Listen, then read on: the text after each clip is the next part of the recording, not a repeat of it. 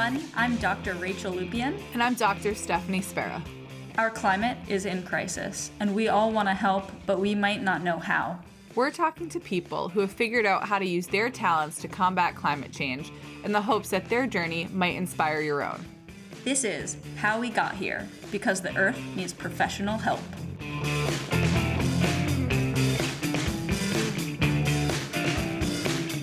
Hey, Rachel. Hey, Steph. How are you? I'm good. How are you? I'm good. Hey, do you still have tonsillitis? No, modern medicine Yay! works itself out. Thanks, science. Thank you, science. Rach, how was your week? Good stuff, bad stuff? Yeah, I had a great week. I feel really busy at work right now, but mostly like on top of things. That's great.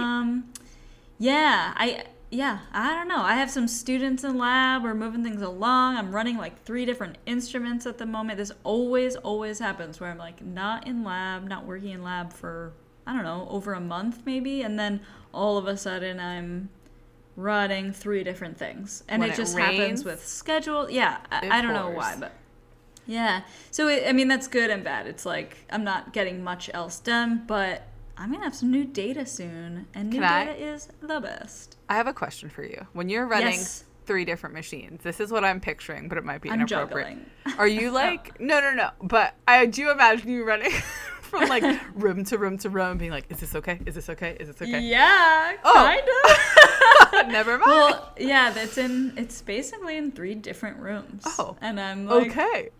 they can sit. I basically need to like prepare samples for each one and then set them free and then check in. One of the instruments takes a lot of babysitting, so I will set up a run in the morning and then set up a run when I leave work overnight. But I'm like, I need to like spend like a couple hours each day with it, which is a lot. But so that's fine. It's just when I'm also doing other instruments too, it's just a lot. But new data is like maybe the best part of my job. It is so exciting to plot up data for the first time. It's just the best. Get a squiggly line. Squiggly line. Plot that depth v delta DO? Right. Oh, I don't know. DO. That's not a thing. Do you know what I'm thinking of? Oxygen, downskirt, oshker, what? Sorry. Say that second one again. DOs. Danskard Oshker. It's an extreme climate event in the Holocene that occurred. Look at the science that Rachel is dropping on this. No, okay, so I was climate. Sorry. That's a song as a theme. When I was in grad school, we used to go on the boat with Dave Murray. Hi, Dave. Yeah. Hey, Dave. Me and Dave have the same birthday. Very important. Okay, go on. I actually knew that. But we would drop the water monitor thing into Narragansett Bay to monitor water quality. And that was a DO. There was a DO. Oh, it is? Yeah, I think you would measure the amount of oxygen with depth, for sure. Oh, yeah. The instrument's not called a DO. Oh, my God. I have no idea what that thing in the cages count. Yeah, I was going to say a second, but that's not a thing. I mean, it is a thing, but we didn't drop it. That's for water quality. That's for water clarity. Anyway. So, cool. Okay. The one highlight of my week, which happened today. When I say my week, I really mean like the last 2 days because we record on Tuesdays and then I totally forget what happened the week before. But today I found out that I got a little tiny proposal funded. I teamed up with a grad student at Lamont. And we put in a proposal to do a little postdoc grad student mentoring. Congratulations. Yeah, so that was cool. I'm excited to get to work on that. That's great. How about you? What's going on besides post-tonsillitis life? Oh my God, so good. Post-tonsillitis life is a dream. I told myself, let's not complain this week. But no, I'm not going to do it. I actually had a good week, a good 2 days. That's great. Rachel, okay. I don't know I did tell you this, but I don't know if I told the podcast this. I'm teaching weather, climate, and society. Everybody knows this. One of the goals was to launch a weather balloon. And there was a run on helium. And I called Party City, and they were like, no. And I called Airgas, and they were like, there's no helium left. I will link to a terrifying article about how we are actually depleting the Earth of helium. But they were like, we're only serving current clients. But Rachel, you told me most chem your university is filled with current clients. Yeah. Yeah, you're like, I think chem and bio use helium. I mean, we use helium in my lab all the time, yeah. Yeah, you do. So I found the like chemistry ordering person. His name is Phil. Shout out Phil. Phil. Delightful. Phil. Oh, man, you're so good. Did you say that to him? I obviously, you know, I'm bad at wordplay. But Delight Phil. So my students, if you're listening, they were supposed to tell me in advance, we're gonna launch today. Did they do that? No. Because we were waiting for the jet stream to be pushing a very specific way, so the weather balloon has to land over southeastern Virginia and not DC, obviously, because that's insane. Oh yeah, it'll kill somebody. Yeah. Right. Or the Atlantic Ocean. There's a parachute, but I feel like it would get shot down. I mean, we do have to file a notice to airmen. We do all the things correctly. But my students walked in today and said, we're ready to go. Phil's on his way. And I was like, I guess I'm not teaching today. Not today, That's Phil. fine. Yeah, no, great. Phil showed up, was cool with the chaos. We launched it this morning. Calculations were incorrect. It's at the bottom of the Atlantic Ocean. Oh, wait, what? Yeah. So that's a good and bad right there. That's a good and bad. It was a really great experience. Did you learn? Did they learn something? I mean, we're gonna go over the jet stream again. You're like, not that jet stream. Well, I think the way that there are a few ways to calculate it, and the very simple way that our manual told us to do so was a little too simplistic. But anyway, I'm really hoping some boat picks it up. There was a parachute. Should have been a soft landing. And or it lands on the eastern shores. Our phone number's on there. It's like one of those like Mars boxes. I mean, there's a GoPro on there. Like, oh wow! Buy GoPro. It's like goodbye $1,000 is really what just happened. But I think it was a good experience. Anyway, I was really proud of the helium find. Oh, but you got helium. Okay. And it was a really good experience. And it was very cool. It would have been cooler if we could get the data back. You got like a tiny bit of data, no, right? we got the trajectory. That's it. No. Went straight for the water. Okay. But do you know what's actually, here's a connection. Our guest might live in one of the places where that thing washes up. Oh. So let me tell you. Who's our guest? Yeah. Mary Carson Stiff is the Director of Policy at Wetlands Watch, which is a nonprofit dedicated to conserving Virginia's wetlands. She provides legal and policy research on issues related to sea level rise adaptation in coastal communities, and she's an advocate for the continued use of green infrastructure to protect coastlines. She engages with anyone and everyone from citizens, local governments, state and federal agencies, to the private sector to raise awareness and address issues of sea level rise and increased flooding, which, spoiler alert, we see a lot of here on the East Coast with climate change. Oh, yeah. Mary Carson Stiff, yeah, it's not great. Mary Carson Stiff is also a graduate of the College of William and Mary School of Law, and we're really excited to have her on the podcast. Welcome, Mary Carson.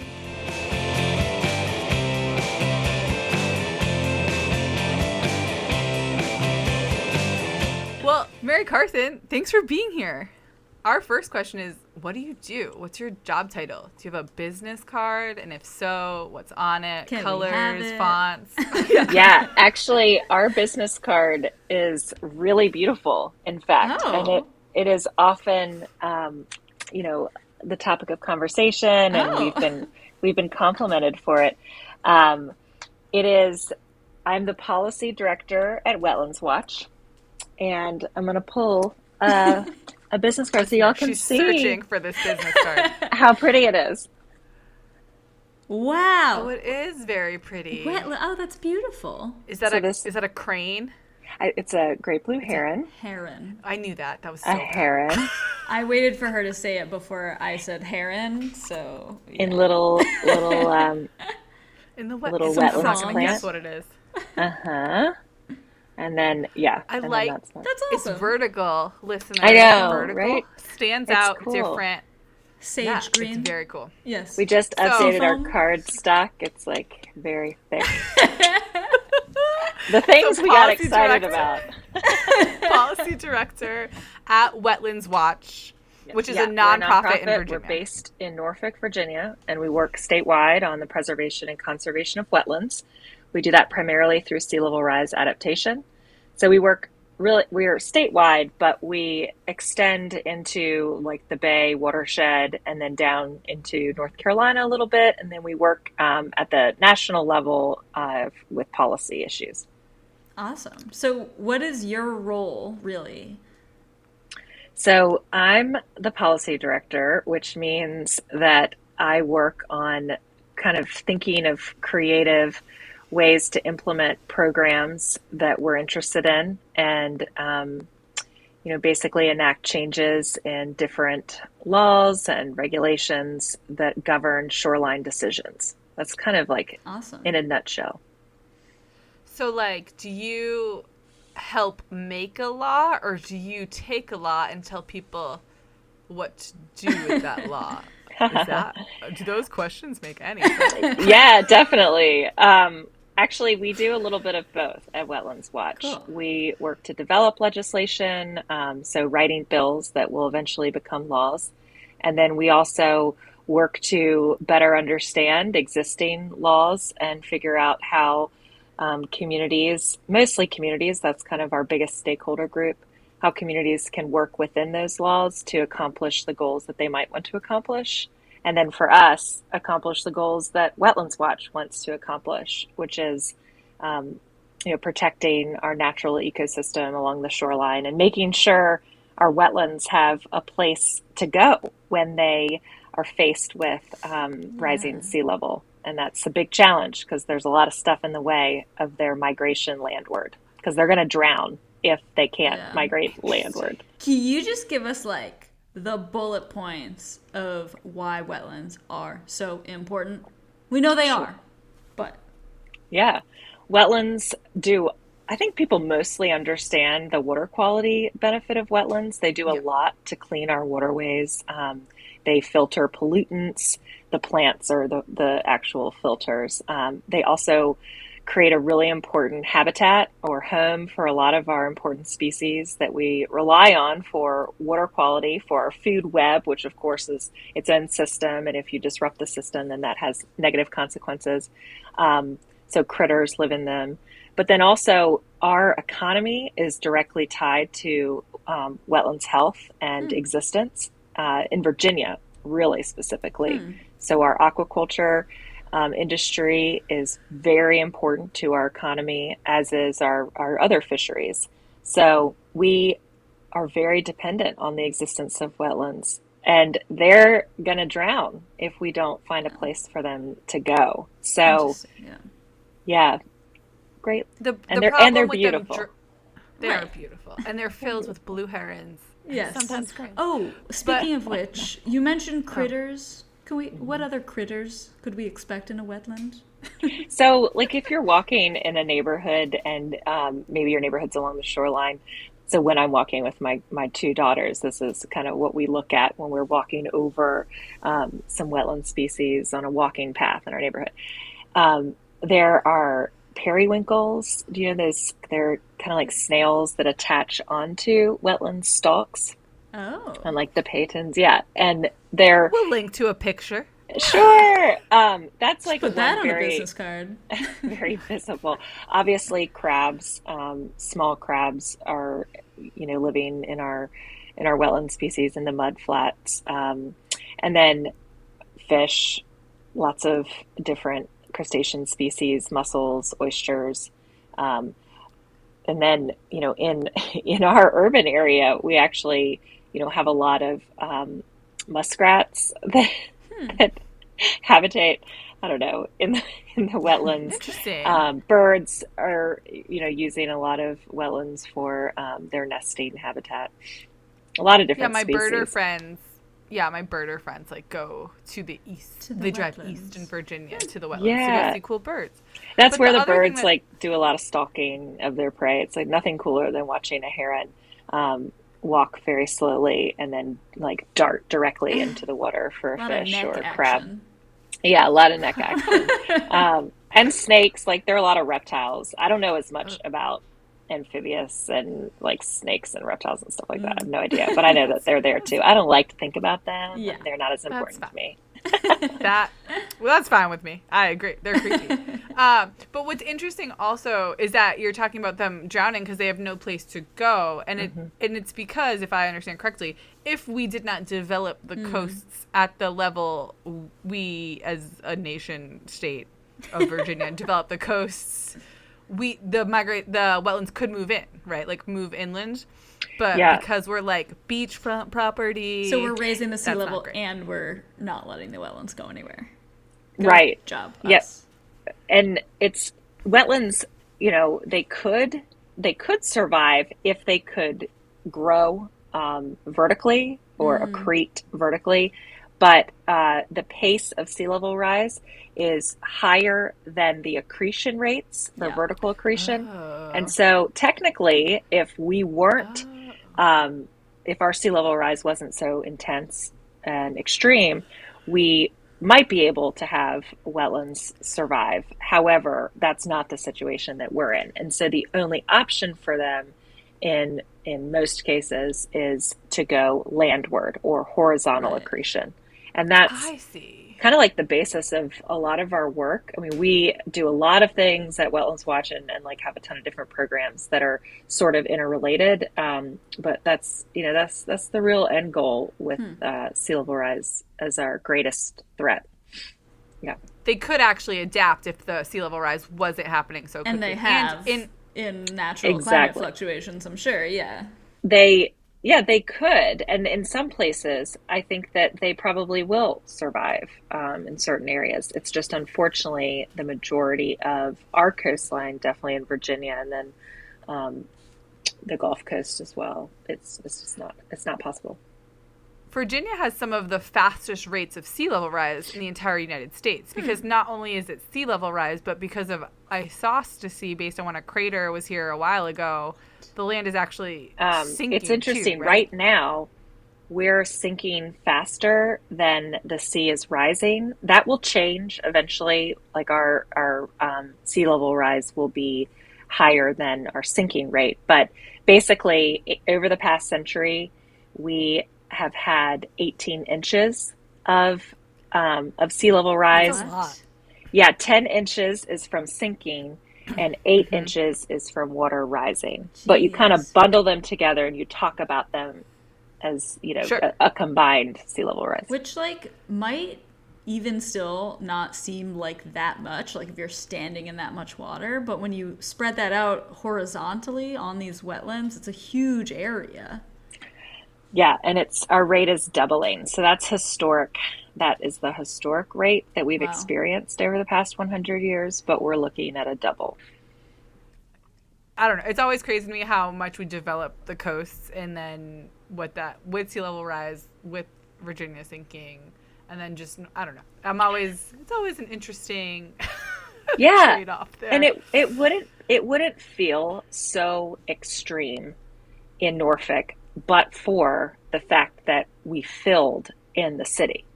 So it's a dredge. Yeah, it's all fill. And so all of the floodway, like all of the flood maps and the flood zones, if you overlay a map of the historic creek beds in the city, they're completely, on top of each other. So you can tell exactly where all of our old creeks, all of the old wetlands were, because it's where it floods today.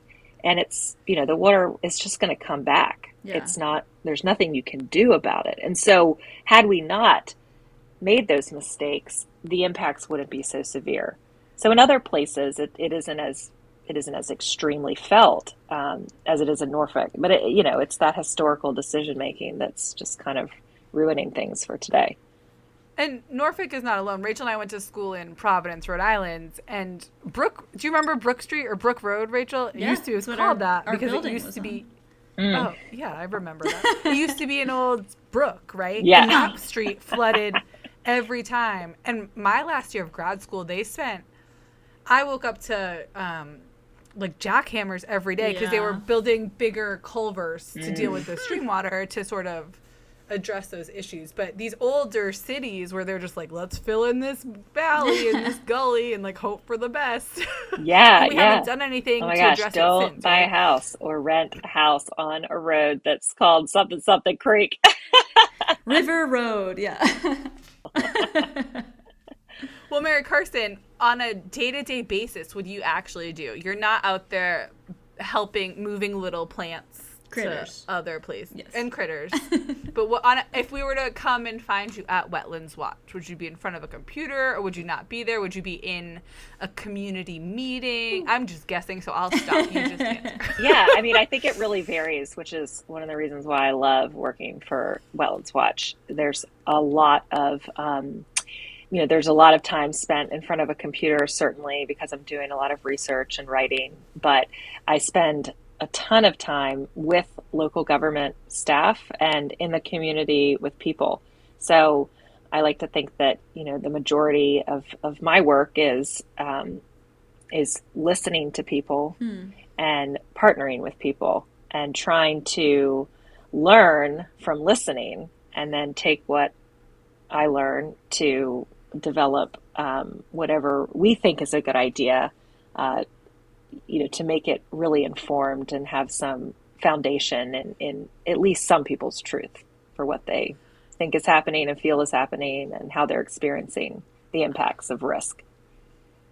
Could you give us an example of something that like Wetlands Watch has helped push through that has changed maybe the way a house is zoned or maybe how much money someone gets for if it's flooded that's just like one real example. I mean, Wetlands Watch has advocated for a lot of adaptive building code standards to help keep structures safer from flooding. We also, in the 2020 legislative session in the General Assembly of Virginia, we were involved in a lot of different pieces of legislation and policy that helped strengthen shoreline protection. Cool. And that includes, updates to our Tidal Wetlands Act standards and guidelines, making sure that living shorelines are the first choice for erosion control before you put a hardened structure down. It won't work everywhere, but everybody should strive for something living before they go with something hard. And then finally, our Chesapeake Bay Act. So like everywhere that is a part of the Bay watershed has a 100-foot buffer that's required to be maintained along the shoreline. And we helped develop and pass legislation that requires that climate change be considered in different, permits to do anything in that buffer. And that cannot get undone, correct? We have a new governor coming in that one of us anyway is very not excited about. I can put myself out there like that. Yeah, we're nervous about a lot of the hard work of the Northam administration, and the Secretary of Natural Resources under Northam was particularly effective in the resilience space. And we're nervous. We'd like to think that Youngkin will focus on the bipartisan issue that is flooding and, whether or not he thinks climate change is human caused or not. I wish the best for how he thinks about this, but it doesn't matter. You can call it whatever you want. The problem is still there. And unfortunately, like all the impacts for sea level rise for our coastal communities, they're baked in. Your mitigation actions are not going to make a difference for the majority of our communities that are right on the coast. They will help in the longest term, but 2100 sea level rise projections, I'm not sure there's anything that we can do, unfortunately. This is like the darkest we've gotten on this podcast. Okay. So, Rach, you have a question, I think. Let's go back. And yes, so what initially got you interested in this environmental and climate work that you're doing now? Yeah, I think that probably in high school, is when everything kind of really started for me. I had this amazing AP Environmental Science teacher, Dr. Peter McLean at St. Andrew's School in Middletown, Delaware. And he... Wait, why were you in Delaware then? Oh, I went to boarding school. Gotcha. Okay. Yeah, so Dr. Peter. Yeah, Dr. McLean. He was just awesome. And he talked about, you know, the interconnectedness of everything. And that really struck a chord with me. And I just was completely hooked ever since his class. And I feel felt super inspired to, you know, want to be a part of something bigger than, you know, yourself. I feel like, you know, my parents and growing up in a small town, you know, there's like this element of service and accountability to others that I really think is important as humans. And it certainly helped shape, you know, me and my interests in this field. And so anyway, that was his kind of shtick. And then I went to college thinking that, you know, I'd be an environmental science major. I went to a liberal arts college in Maine and ended up being I feel like we've actually a lot of the people first of all, I love Maine. Second of all, I think a lot of people accidentally on this podcast have like had a stint in Maine. Oh yeah. Well, let me tell you what. Environmentalists are born in Maine. I mean, born like, you know. Like born for sure. Yeah. Well, Maine is their state motto is the way life should be, and they are so right. Let's go to Maine. Yeah. Everybody has to go to Maine. Everybody. And I ended up being an English major, and then in the summers and study abroad. I know it was stupid, but so whatever. wait, can we back it up real quick? So this is the good stuff. High school, you had Dr. I only remember Peter McLean. I know he's getting so much talked about. Peter McLean deserves it. Yeah, send him this. He's the man. When so he like had this spark for environmental science. What was your very first job? Did you have a job in high school? Oh, sure, yeah. And was it related at all? Not really. So my first job was at our YMCA. I worked at the desk, right? So I like scanned cards and signed kids up for swim lessons and yoga classes or whatever the heck people were doing. summer camp. So that was my first job. And then my second job, I worked at a wholesale nursery in the tree farm. So like where they potted everything and grew it before they moved it over to the big nursery. So you were like outside doing stuff. But then, so you went to college and thought environmental studies, but it sounds like you did not end up there. Yeah, Why? I wasn't like too pumped about the classes. I mean, I do not want to disparage my college experience at that school or whatever, but I just wasn't feeling it. And then I was really feeling like I loved to read and be outside and sort of that I was where I was, and I really liked the English department and I really liked the English classes. And then I spent my summers, so this is kind of like helpful for people who might not like the particular program in their college, but you can do things to develop your own little program. So I developed my own concentration in environmental policy / studies. So I did. Yeah, I did like you were one of those kids that made a major. You were one of those. No, it was not official. It is not. It is not on my transcript. You made a club. I made it. You started. I made it for myself and in my head. But I like to the summer program with the University of North Carolina, Chapel Hill at Cambridge in the UK, and they had like a carbon policy study abroad summer program that was really interested, and so that was kind of carbon reduction and more on the actual mitigation side of things. And then my study abroad was focused on natural resource management and kind of development of, kind of a development program for developing nations. So it was policy oriented. Were you doing a lot of writing in those programs? Well, actually, you know what? They were really practical based, which I just feel like is so liberal lucky. arts education. I know, like it was. Well, sometimes it doesn't I went to go that way. College too. Yeah, no, it's you don't take the practical classes. classes. No. And this was super fun. Like both of my experiences, like the one in the UK, we were working with the residents. We worked with, we had a client. So it's like both of these programs were very clinical oriented, which I am so directed towards. And when I was in law school, was very involved in a clinical program and then ended up working for it after the fact, because this idea of practical experience and having like real world impact was just available to me at this young age, which I think is just really unusual. And so in the UK, I was working with the city of Cambridge and doing kind of like a survey of residents around their carbon reduction policies,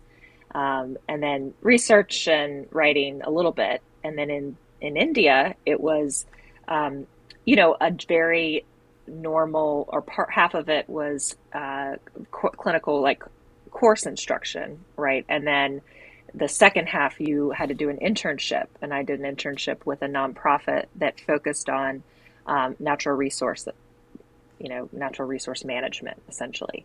And that was in villages in India, working with their stakeholders and their population of mostly farmers.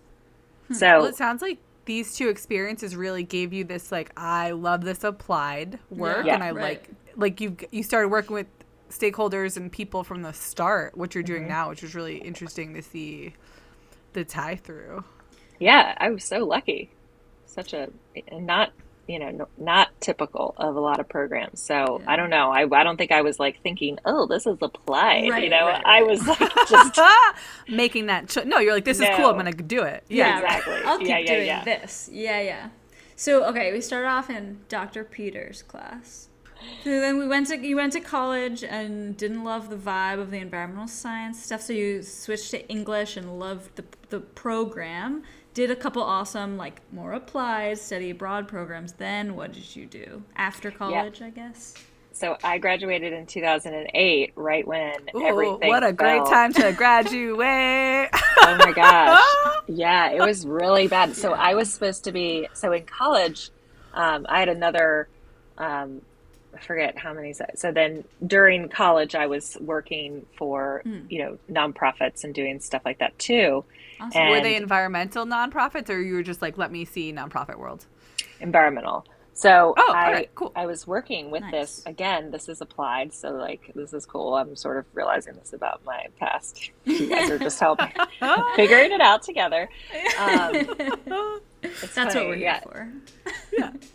And so there's a nonprofit, it's still around, it's called Earth Day Network. And I worked for them the summer before my senior year. And they do a lot of environmental literacy and education in schools, and a lot in charter schools, and then a lot in public underserved community schools.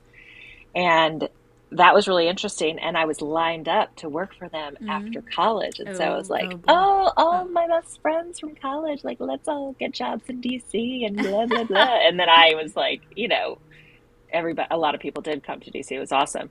But then I lost the job.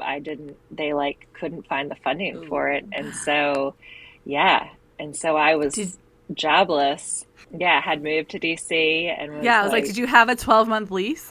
Could you get out? Yeah, it was, I got notified. I think, I'm sure I'd already moved there at that point with my friends. A bunch of girls living in a house in Northern Virginia. Yeah.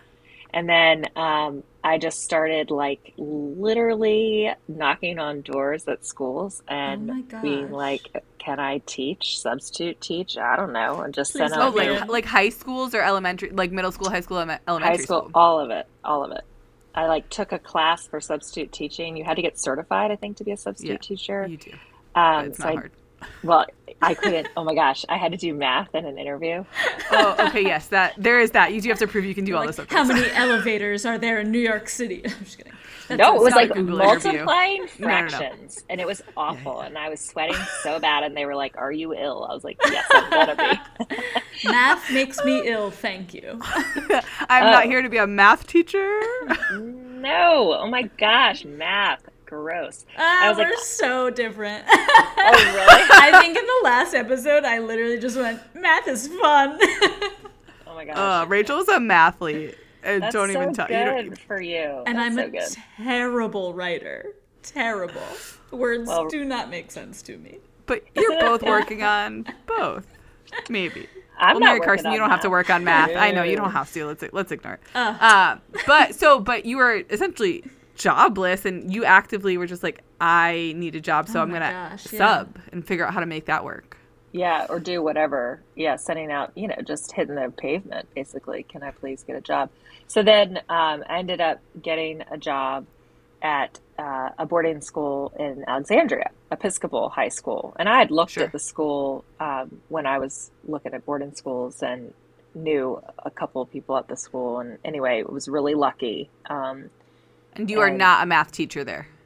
Oh my gosh, no. I was not a teacher. I worked in the development office. Oh, you were trying to get that money. Raising money. And I did alumni relations. That's and I coached. Great experience. Oh, yeah. It was great. Applied to a whole host of other things. Yeah. Absolutely. It was really good. Philanthropy, it's like when people feel really connected to a place, they're inclined to give. And I really loved my boarding school experience and felt a lot of feelings about it, and I felt like it was easy to translate that. And the best part about the job at Episcopal, I mean, the people were awesome, and it was a great school to be working, but I got to coach crew at a boarding school, everybody's teaching, and they're also coaching, and they're like in charge of clubs, and they drive kids to the store, right? It's like a full-blown experience. And I wasn't living on campus and didn't have to do a lot of like carting kids around, but I did get to coach a sport that I played in high school and a little stint in college, but not much time.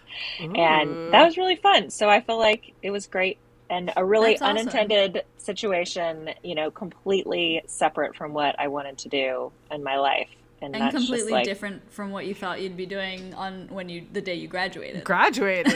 Oh, I know. And after graduation too. So I think it's like when talking with students and stuff like that, it just worked out. It was fine. You were open to the ideas. Right. So what happened? Devastated. Yeah. I can't imagine moving somewhere and then being like oh, by the way, no money.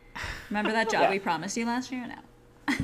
But now you can wake up at 5 a.m. with high school students and get on the water.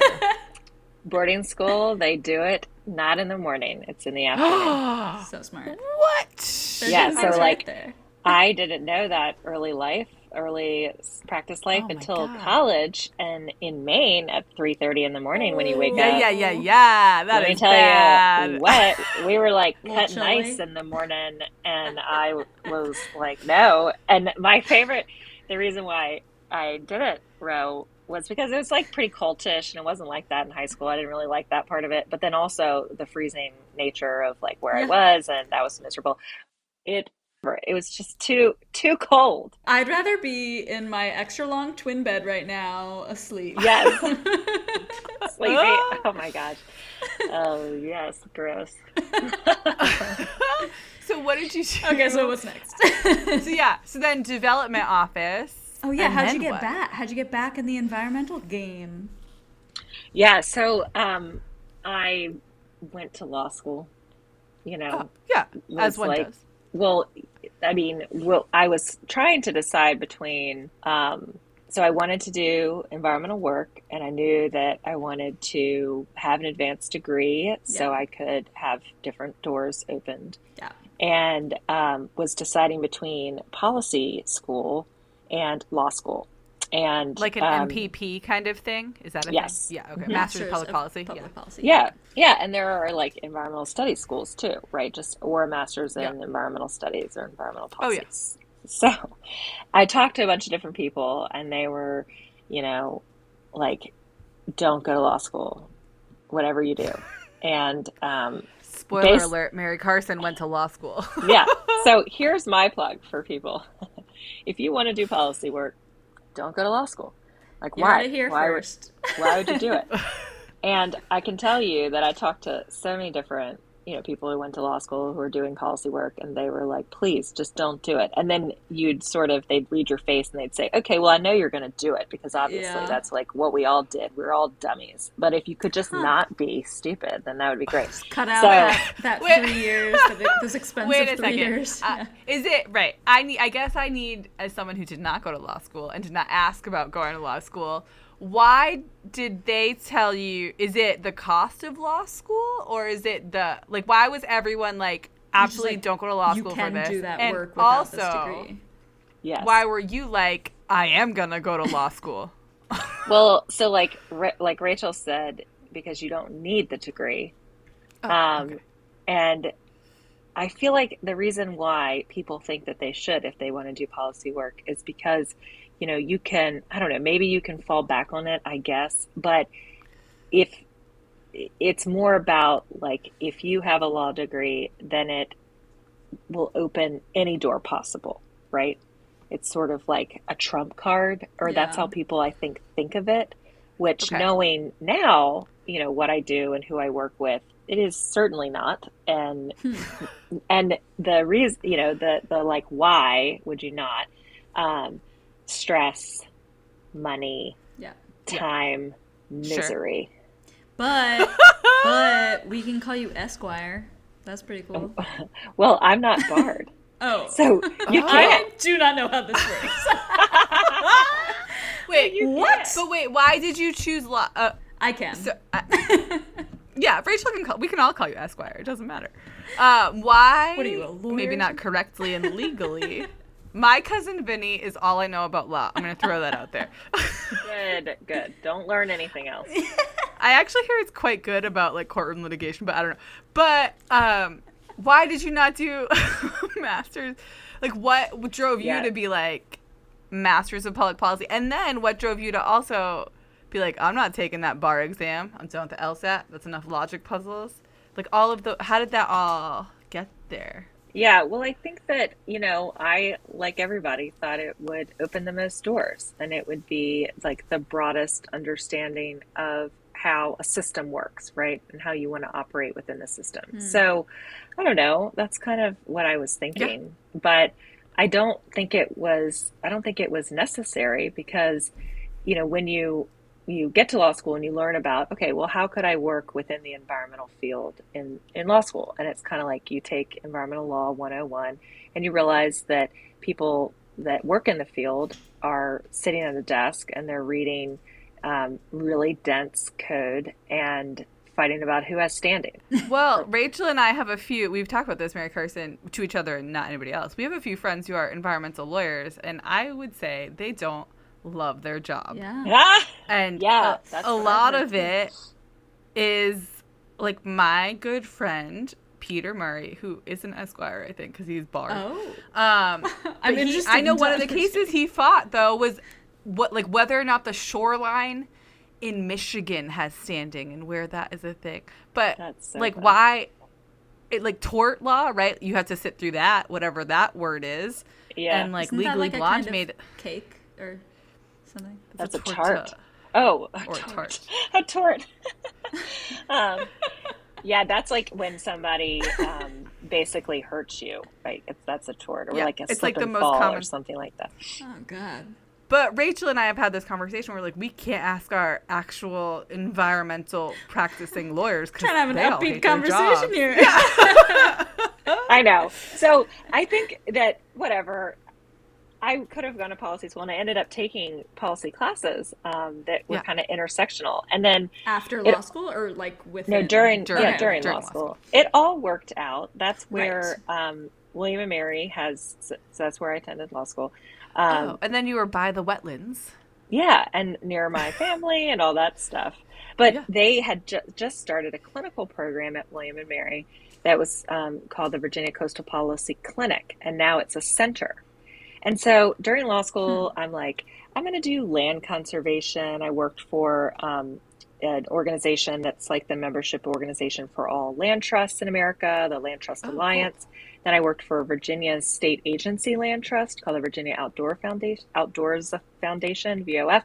And I was like, oh, I'll just work in this field because I love land. Conserving it is important. You know, there are a lot of benefits to, you know, climate in terms of carbon capture, and, you know, it's great. And Virginia has such wonderful, beautiful places that is really, you know, it's worthwhile to protect. And there's a lot of kind of intersectionality with land conservation and climate.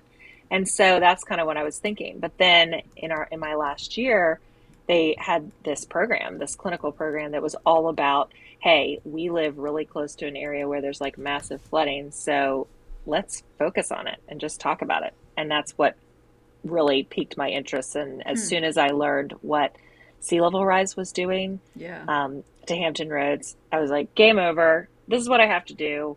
This is my hometown area. I can't believe the impacts are this bad. I had no idea it was going to be so bad, because climate, I was really focused on the mitigation, like stopping the pollutants from contributing to impacts. Right. And I was like, oh, well, this is way, way more important to me. And, you know, thinking about like the birthplace of the nation, right? I mean, birthplace of our nation, the United States, being in coastal Virginia, southeastern Virginia, and knowing that Jamestown Island is going to be completely gone. You know, that I was like, this is so amazing. I want to focus on this. That's all you need to know. Yeah. And so it ended up working out great. But people, you know, whatever, maybe you don't want to go to law school, maybe you do. I can't say I wish I hadn't gone, because I also met my husband there, and like, partners. Yeah. So it's kind of like, I'm really glad I made that decision, and it's all worked out really well. So just goes to show, whatever you do, whatever like mistake you make in your decision making, it'll be fine. But also don't. Is your husband an environmental lawyer? No, he's a bankruptcy. Can we talk to him? I know. Does he want to be on this podcast? No, he does bankruptcy law and like commercial transactions. So he likes math. And spreadsheets, like hard. You guys balance each other out. It's nice. Mary Carson, if there were no climate crisis, then what would you, or crisis of sea level erosion, Youngkin, that's what we're talking about. What would you? Sea level erosion. What would you? That's what he calls it.